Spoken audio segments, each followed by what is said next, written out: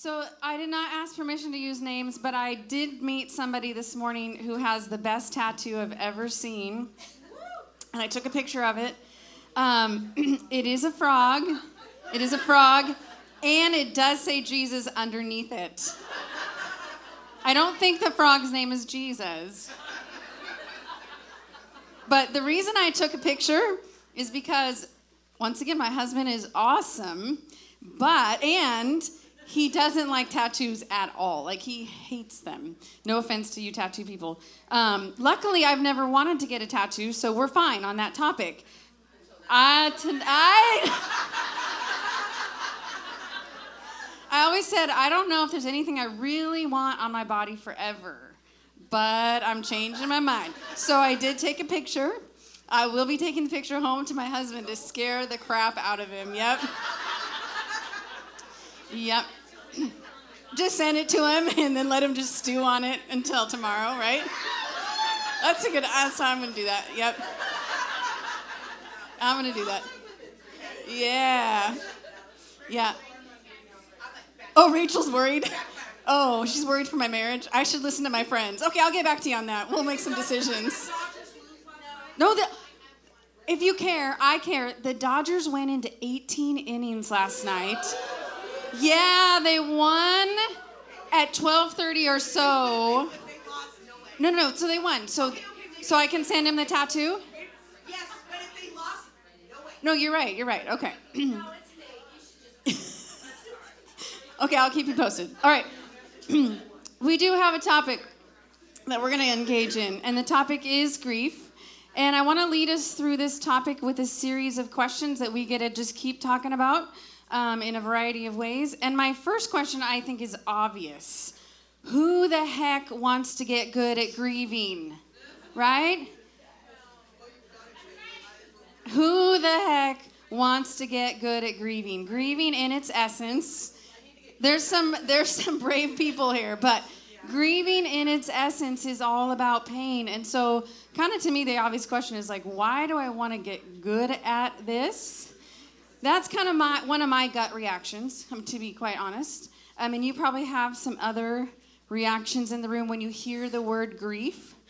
And I think some of us have probably developed some really good strategies around how we handle grief. I'm going to suggest a couple of them and see if you can relate. So the first strategy would be, if I ignore it, it will go away. Right? That works for lots of things. Don't pay it any attention, and then it goes away. Strategy number 2, if I can control my life well enough so that I can prevent painful experiences, then I won't have to grieve. Right? Good strategy. Yes. Strategy number 3. Okay, so I'm a little more evolved than that, and I know I need to get good at grieving. So I'm going to get really good at it, as in efficient. It's going to be tidy and not messy. I won't have to bother you with my grief because I'm so good at it. Okay? I've got some head nods here. You're relating.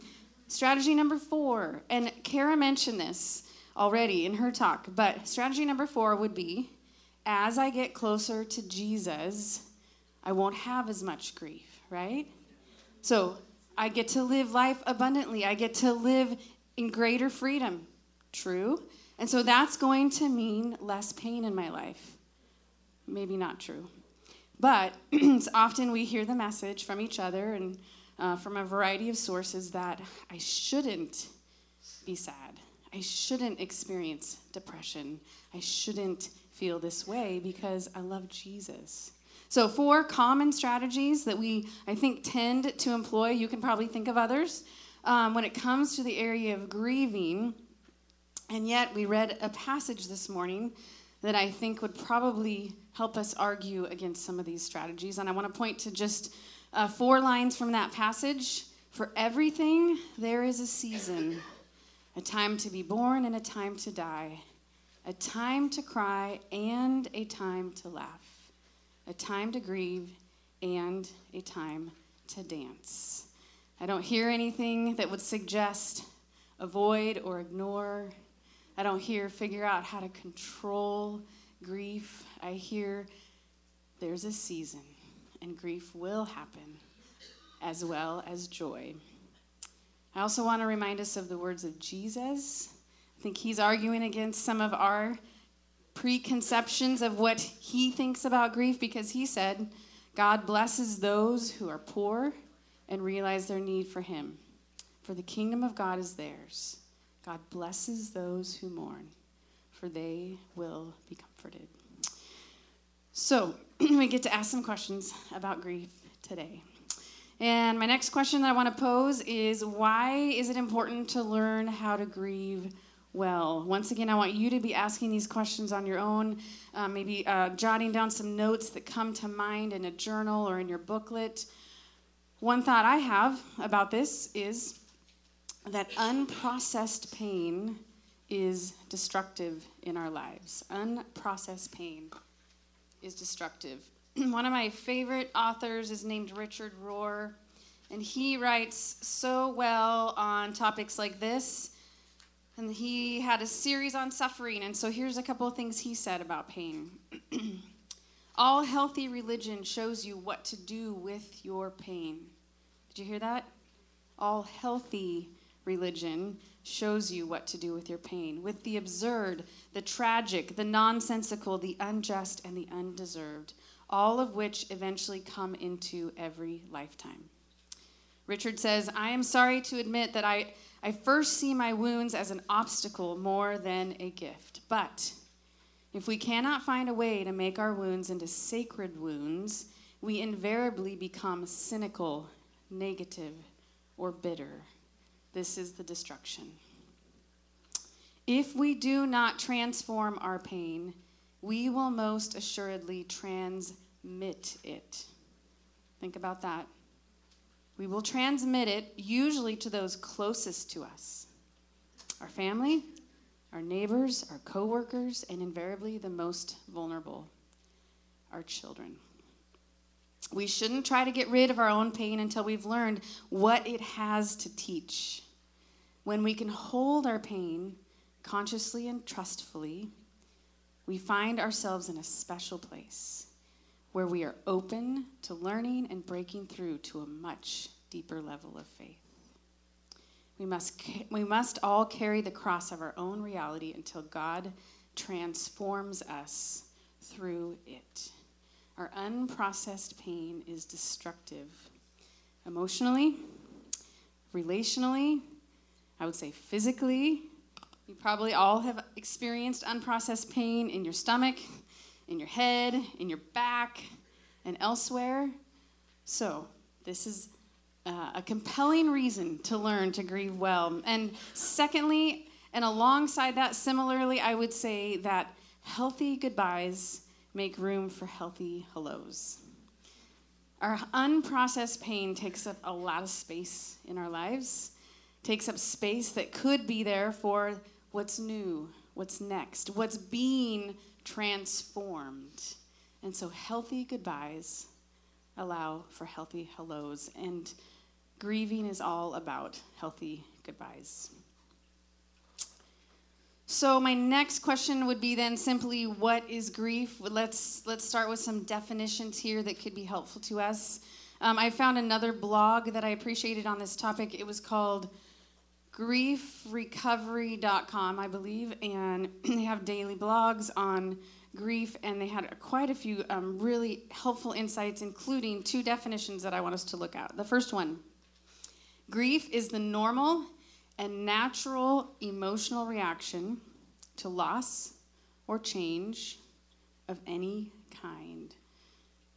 Now, if you're a note taker, don't feel like you have to write it all down, because we're going to find ways to get you some of these definitions. But I want you to look at and notice some key words here. First of all, grief as being normal and natural. So pretty important words here in this conversation that we're having. Then, reaction to loss or change of any kind.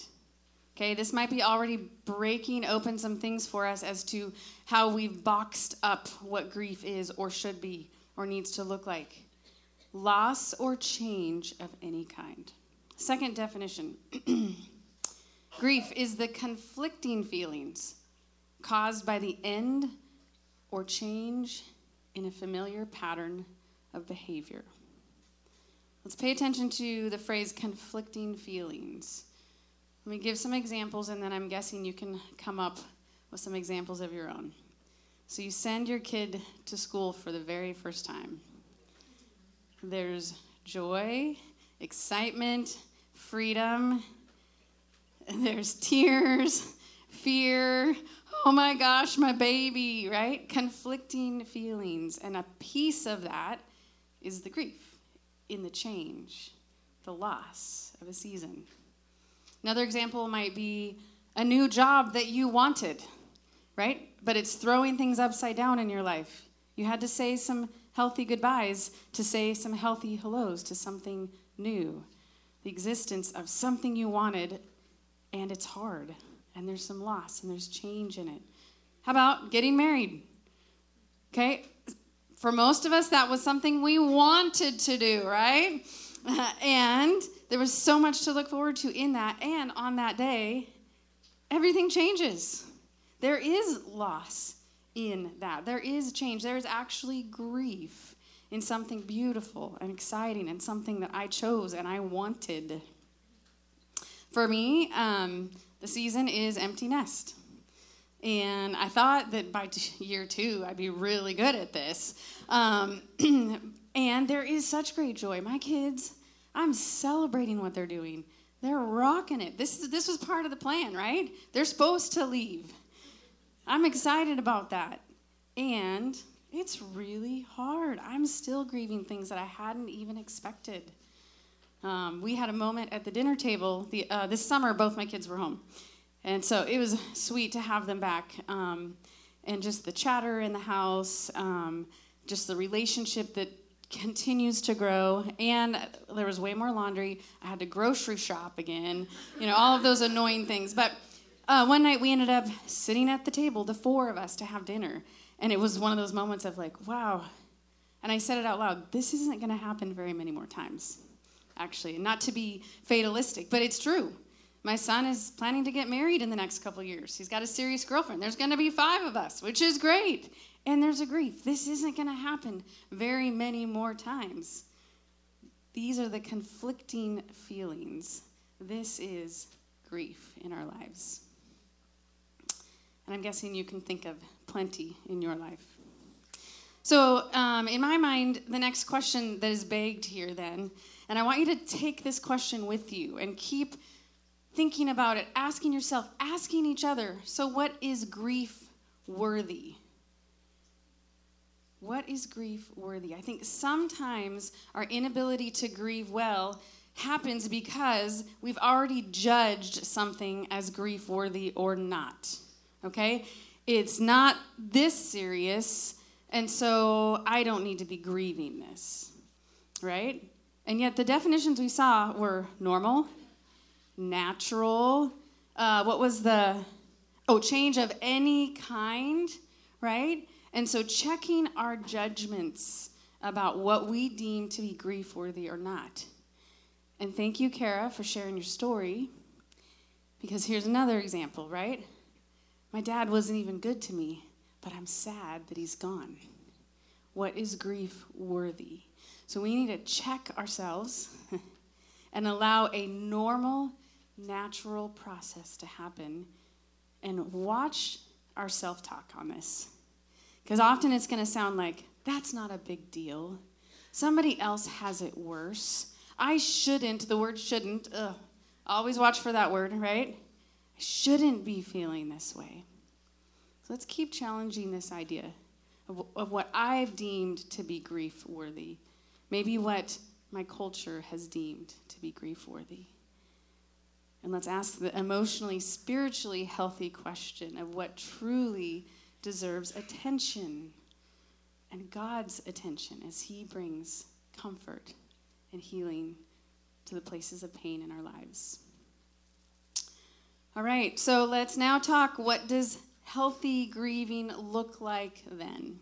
And I have 4 words that I want to offer us, And this is not a checklist. This is not an equation. I wish I had all of those things to offer. These are some big ideas that we can embrace. And these are not just about how to grieve well.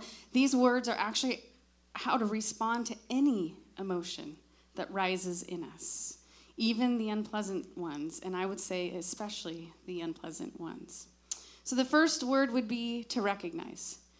To recognize when grief is present and to call it for what it is. So noticing symptoms in your life that might give you some hints, like the stomach ache. I don't know why I feel so, just or the anxiety that you usually don't experience. Or, man, I've been sad for quite a while. Could I be grieving something? Or I've been really cranky lately. Could this be a symptom of grief? Or topics that are really hard for us to talk about and we're holding extremely close. Could that be something I'm grieving? Or something I can't stop talking about? Okay? Recognizing, calling it what it is. Was there a significant change or loss in my life? Was there an everyday change or loss in my life that I might be feeling just that twinge of grief? Recognizing. Now, second to that, this is going to sound like maybe the same thing, but I don't think it is. Once we recognize it, then we get to validate it, okay? Sometimes I'll recognize it, and then I'll go to those same messages. Oh, but it's not that big of a deal. I shouldn't feel this way. This is where we get to say no to that self-talk and go, hey, I'm a human that has feelings that God gave me for a reason. And he gave them to me so I can process life in a healthy way. So I'm going to do that. I'm going to allow space for the sadness, for the anxiety, for whatever the symptom is. I'm going to validate what's happening. I'm going to say, yes, I did experience a loss or a change that's causing some pain. So validation. Validation also happens together in a community as we create culture with each other. Instead of trying to fix each other quickly so we don't have to have these feelings, we get to validate, hey, could you be grieving something in this? I had a friend do that for me this week. I was talking about something that was kind of hurtful and annoying to me, and she kindly said, are you allowing yourself to grieve that loss? And I was mad at her because I knew I was supposed to talk about this and be the expert on this days later, and that really ticked me off. And an opportunity to put this into practice in my own life because I didn't want to go to grief. She validated it for me, made me able to validate what was happening. Third word for you is the word engage. So far, recognize and validate sometimes can just stay in our head or in our heart, and it needs to get out somehow. And so finding a way to engage your grief. And I have a couple of ideas, and then in your groups, I'd love to hear for you guys to talk about more ideas of what this can look like or has looked like for you. One would be the simply journaling. Just getting words on a piece of paper is engaging with it. And maybe even some people have suggested a grief journal where you're just giving space for the losses and changes in your life. They have a safe, brave space to exist. Other ideas for engaging. One would be simply, are you setting aside time for grief? Or do we keep so busy that it doesn't actually literally get space? Artistic expression can be a great way to process grief if that's something that you enjoy. Painting something, a poem, a song, getting it out in beauty and art. And then also finding ways to have ceremonies, memorials, or even just a symbolic memento that says, yes, I remember, and I'm saying goodbye, and I'm validating, saying it's okay to grieve this loss. And so I'm going to memorialize this in a special way. And then my last idea is simply talking to someone. That is an engagement process. And so then the fourth step here is that. It's reaching out. not grieving alone. And in some cases, our griefs are so complicated and so layered that it is the best thing to find a counselor, a therapist, a spiritual director, a pastor that you can process and reach out to. Often our dear friends are good ears as well. But reaching out and not doing this alone. Recognize, validate, engage, and reach out. And the reminder, and we kind of already talked about this on the couch today, but grieving looks different for every single person. So for some, it is, you're going to go to the prayer path today, and you're going to use all the art supplies and get it out in color. And for some, it's you're going to walk on the beach, you know? For some of us, grieving comes out in tears and in lots of, feelings. And for others, it's very quiet and it's very personal. For some of us, the grief process continues at a lull, and for others, it comes in spurts and surprises us. The grief process looks different for everyone. And in different circumstances. Thank you. I just heard a little whisper. Yeah, it is going to look different in each circumstance, from the everyday griefs and losses. Those are going to be different ways of grieving those, to the tragedies that need quite a bit of time and space. So, my last question, I believe, is, but why is this so hard for us? And there's a lot of different ways to respond to that question, but I do want to point to one specific reason that this can be so hard for us. And that is that often our religions, our families, and our cultures give us messages that are contrary to this idea of recognizing, validating, engaging, and reaching out. So messages that we have received growing up from each other, from our culture at large, that say things like, first of all, that simply don't be sad, right? I'm uncomfortable when you're sad. It kind of throws everything off. You come home from school as a kid and something sad happened to you, and everybody's trying to fix it right away and make it all better, right? That's a message of don't be sad, okay? It's throwing things off. This is not part of the plan today. Another message that you maybe have heard is be strong, be tough. That's the goal, right? We got to grow in strength. Yes, strength's a good thing, alongside learning how to grieve well. That develops strength. So be tough, be strong. That's a message you might have received. Another one that works against grieving well, keep busy. Keep yourself distracted. It'll be fine. It's kind of a piece of the ignore it, it'll go away, right? Just keep distracted, keep busy. You'll be fine. Another message is the way that you should handle grief is to replace the loss or fill it up, right? Replace it right away. You lost a friend, go get a new one. You lost your dog, get a new one right away. That'll make it better. You're feeling a sense of loss, let's go shopping. Let's go eat some chocolate. Not all bad things, but if that's your one strategy, helpful, but not the one strategy. And the last message that I think sometimes we need to watch for is just trust Jesus. Yes, trust Jesus. Not just trust Jesus. Okay? So here's a message that I want to leave us with as we're thinking about grieving well. And the message is from Jesus himself. Melissa, are we crashed back there? Oh, look at that. Awesome. So from Psalm 34, the Lord hears his people when they call to him for help. He rescues them from their troubles. Whoops. It's crashing. That's all right. Does anybody have Psalm 34 handy?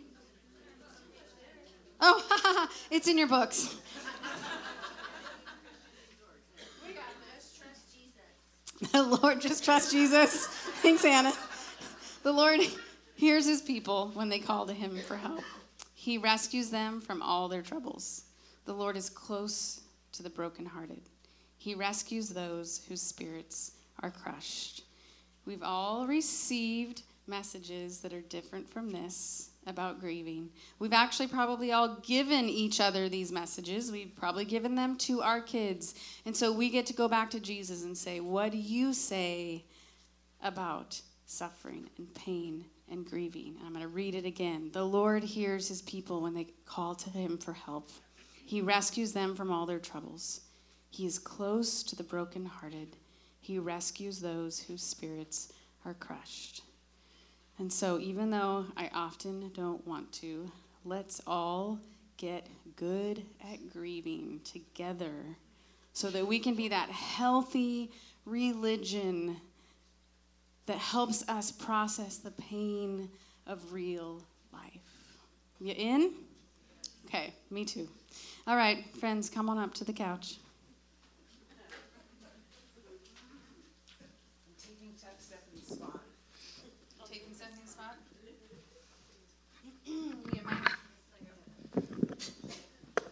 I'm taking Stephanie's spot so we don't become creatures of habit up here. That's good. I probably would have gone there. I know you would have. Okay, friends. I'm going to pose a question here. Let's talk a little bit about some of the unhealthy ways that we have tried or strategies to process grief in our life over the years. If you can think of some examples, that would be great. For me, I'm really good at the ignore it and the control it. And when you put those together, they're magical. Just kidding. I try it over and over again. But I notice that I do the self-talk of it's not that big of a deal, and kind of try to analyze and rationalize why this might have happened. And then it inevitably comes out, it leaks out eventually. So that strategy is not working for me so far. I am definitely of the control it. You said to be able to prevent pain. Like if I'm doing a good job at life, I can prevent pain in my own life and I can prevent pain in the lives of people around us. It's one of the reasons that the quote that Melissa gave us about Brave Space was so touching to me, because that line of, I am going to wound somebody, I don't like that at all. If I was being good enough, I could prevent any of this. Nobody who knows me should have to grieve because of me.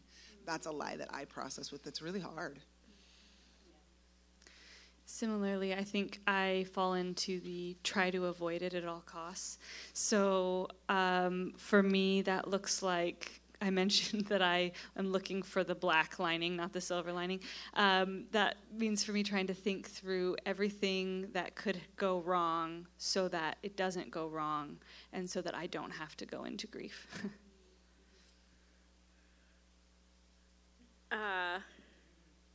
I, by nature, am a pain avoider. And so avoiding pain is my jam. I really like avoiding grief and pain and hard things. And so I typically avoid that with busyness and with comparison. So there's always somebody who has it worse. And that is a default mode for me. Like, my pain isn't as much as so-and-so's pain, or my pain isn't as, like, I have a house. I have a home. Like, just by being in America, we're in the top 6% of the entire world for wealth. Just by living in America. So that trying to talk us into not grieving here. Come on. But I feel like that's the thing. So then I can avoid it because it's worse for so many people all over the world, including friends and family that have it worse than I do. So I just always find a way to let comparison wiggle me out of it. So what has been, I'm going to start with you. What has been Jesus' invitation to you? Because I am someone that wants to, just run away and not deal with it. And the only way through grief is through it. And so I've been invited to sit in it. I've had a similar invitation, and one of the ways that I have come to understand that a little bit is if you and I physically touch a hot stove, we have an internal built-in reaction. It's a reflex, and we pull away from the stove. It's for our safety. But we have the same reflex emotionally. That when we draw near to our pain and it starts to hurt, we have an internal emotional reflex to pull away and to get busy or to distract or to numb. I mean, my way is Amazon Prime and movies. And the other night it was Downton Abbey for forever because I didn't watch it when it was a real show, and so I watch it now. But we divert to these other things, and it's our emotional reflex away from pain. And so it really does take an intentionality to sit with it long enough to recognize it for what it is. If I can't name what it is that I'm grieving, it's going to continue to fester inside of me and influence me and come up in ways that are hurting my children or my friends or my coworkers, and it's coming out and I don't even recognize what it is, and it takes stillness. Dear friend Laura Lee Friesen said it this way, that if our life is a pond and we're just swimming and flailing and moving, we have to sometimes be still so that the silt can settle down at the bottom and we can see what's really present in our pond. And so sometimes it's the stillness of sitting and really intentionally not entering that emotional reflex of just whatever it takes to get away from the pain, to let that pain teach us. Steph, do you have any thoughts on Jesus' invitation to you into grief and what that's looked like? I think a big part of his invitation to me in grief is to invite other people into it, and part of that is to invite him into it. But you talked about things we've learned about grief, messages we've heard, and to be honest, I'm not sure where this message came from and when, but I think for me somewhere I learned that people don't want to listen to me talk about hard stuff that if I'm going through something hard, I don't need to share that because I don't want to put that on other people, and I don't know how to articulate it well, and so I just don't want to talk about it. And I think Jesus' invitation to me is to allow people into the places that aren't tidy yet. And for me, that's hard because I'm not a verbal processor. And so to allow people into the space that I haven't processed myself is challenging, and it feels unnatural to me. And there are times when I need to process on my own, but there are times when what I really need is to allow somebody into it and have them speak truth and to have Jesus speak truth in those moments of grief. Little side tangent here, but as we're talking about the messages that we receive from family, religion, culture, and other voices, I want to make clear I don't mean this as a blame. Because we are family and religion and culture, right? We're participants in this. And so to me, it's more of a challenge. How do we change culture? How do we recognize the unhealthy messages that we've absorbed and we've been given, but we also transmit, often unknowingly. And so let's become more aware of this, and let's change it. And let's speak the different message. Let's live the different message. Let's live the invitation of Jesus into grief. And so I don't want us to be blamers about that. I want us to own it and change it. So that's my little diversion there. As you think about the concept of grief worthy, did you have any thoughts on things that maybe you have judged as not grief worthy that you want to maybe change your thinking on or embrace? I'd never really pondered that concept until you started asking some of those questions. So it's still newer to me. Every year I ask the Holy Spirit for a word that's just kind of rhythm that we have in our house as a family and individually, and just a word to pray over our kids, for them to walk in and own, for Jeff and I individually as well. And it was like November of last year, and I was already kind of asking the Spirit, and I kept hearing the word grief, and I was like, heck no. That's not my word for 2018. And then in December, somebody preached on it, and I was like, nope. And then like later on, it just kept coming up. Like I'm again running the opposite direction, and it started out the year because my dad didn't pass away until June, and it actually started out with learning how to grieve hopes and dreams. Things that I want, or things that I feel like God has called me to, or things that I feel like God has gifted me in. And I didn't know that that was worthy of grief. And I don't think if that kind of was my word for the year, I really don't think I would have interacted with it in that way or understood that grief is only attached to the death of a loved one. So, like, when I hear people say, I'm grieving, I'm like, well, who died? Like, that's my automatic response. And maybe it's just me, but maybe you can relate to that. So the idea and concept of, like, my hopes and dreams that are near and dear to my heart, that aren't happening or won't happen, that has just been really, really helpful for me this year. And it is new, and I think I tend to measure and compare, and that is how I kind of avoid it. So now even in this, I'm like, oh, wait, we don't get to measure and compare grief. Like, we all have grief on different levels for different reasons, and that's okay. And so I think God has really revealed gently and kindly and persistently to me that that definition of, like, anything change, like not the typical, like there's a change in something that's rhythm, predictable, or and there's a change in that there's grief involved. That's very new, but I feel like it has shown me what is worthy.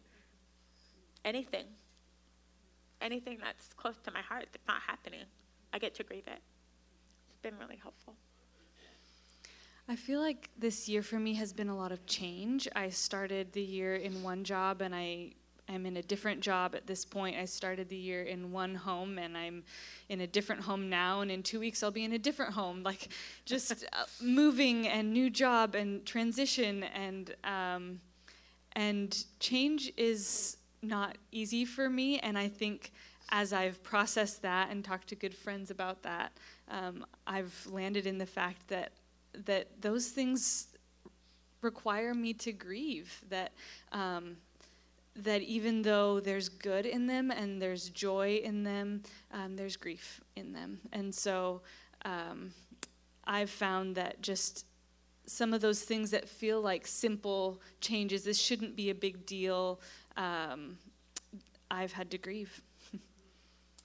I want to say, I've noticed when I'll ask you how you're doing, I love how honest you're learning to be. And it's not Eeyore, like you say you're Eeyore, but you're really good at noticing the joys and the griefs.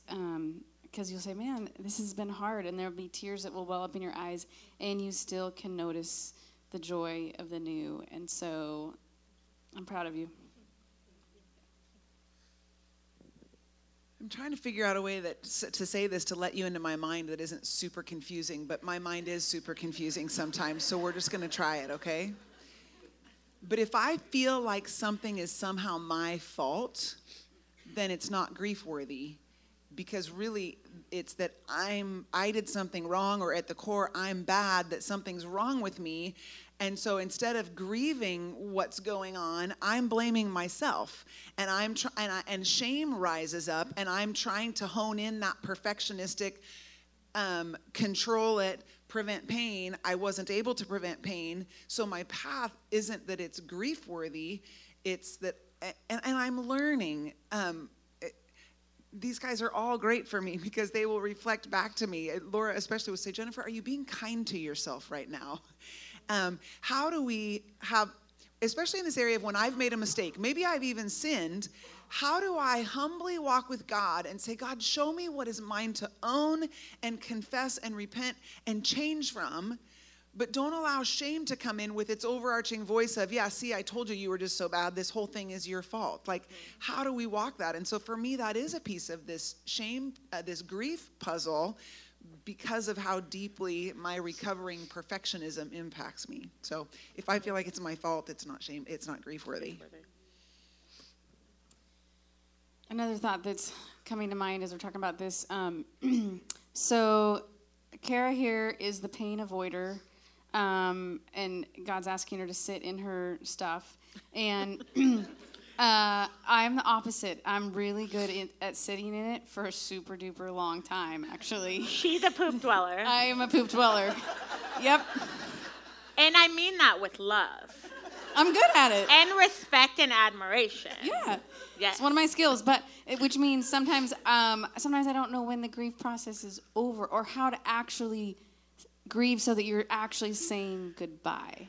And that's a part of my learning journey is that there is closure. There is some point at which you're allowing the hellos in because you are saying goodbye. And I don't have any great tips for you on that because I'm not good at it yet, but just a recognition that some of us, that's where we get stuck. Not that we can't get into the grieving process, but that we actually can't ever get out of it. And so let's be on that journey together too of what does it look like to actually be able to say goodbye? Well, and Laura, I feel like you've already given us some of those tips in what you talked through with engage and those 4 words that you know better than I do. Go to the prayer path this afternoon, you'll learn. Right. So You have to be quiet, though. You have to be quiet at the prayer path? Yep. So a picture of that another counselor actually gave me, and I don't know if I can talk with a microphone and show you at the same time. So can you hold this for me? Yeah, I would love to. Okay, so we have a tendency to get stuck and we loop. So we're looping here and we're stuck.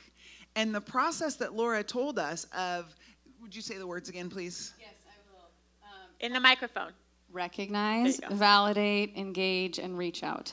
Right. When we walk those things, what happens is we're still looping, so let's loop this way. We loop over here, and we loop over here, and we loop here, and eventually it's gone.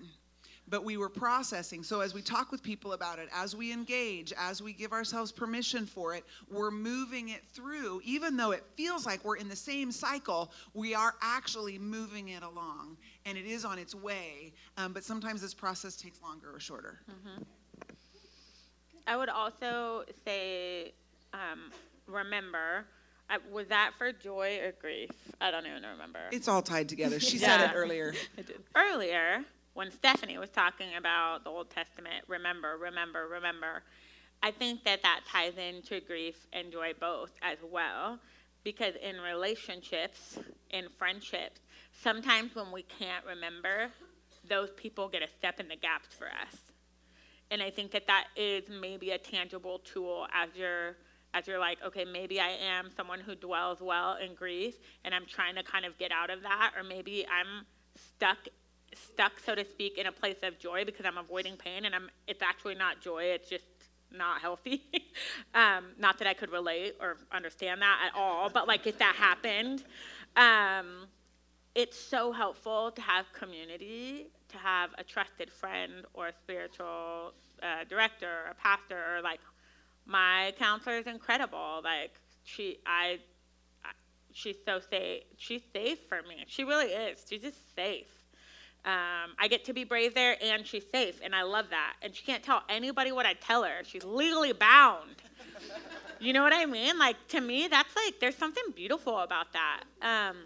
And I would just say that I think in community and in friendship and relationship, or whether it's counseling or a pastor or whatever, there is something great about that person being able to step in those gaps for you sometimes, to be like, wait a minute, you actually are coming out of this season, and here's why, and here's where I see it, and actually you're doing way better than you're giving yourself credit for, so stop being mean to my friend, or I'm going to punch you in the face, you know? Like, That sort of a thing. These two do threaten to punch me in the face actually quite often because I'm being mean to their friend because my self-talk is Yeah, negative. and I feel like that's what you said earlier, Stephanie, about remembering. Like, we get to remember for each other. We get to remember for each other, and it's beautiful. That's good. I've recognized that as I've walked through a lot of change, and that's led to grief in me over this year. I actually had a good friend who was also a counselor. As we were praying, just kind of helped me recognize that that as I grieve, it leads me to gratefulness. That my change, the grief that I'm feeling in change, is because I'm so grateful for the season that I have been in and for the things that I have had. That as I remember, I grieve because I'm grateful, and so that's helped me as I've walked through the grief of change. That gratefulness is actually a big part of that.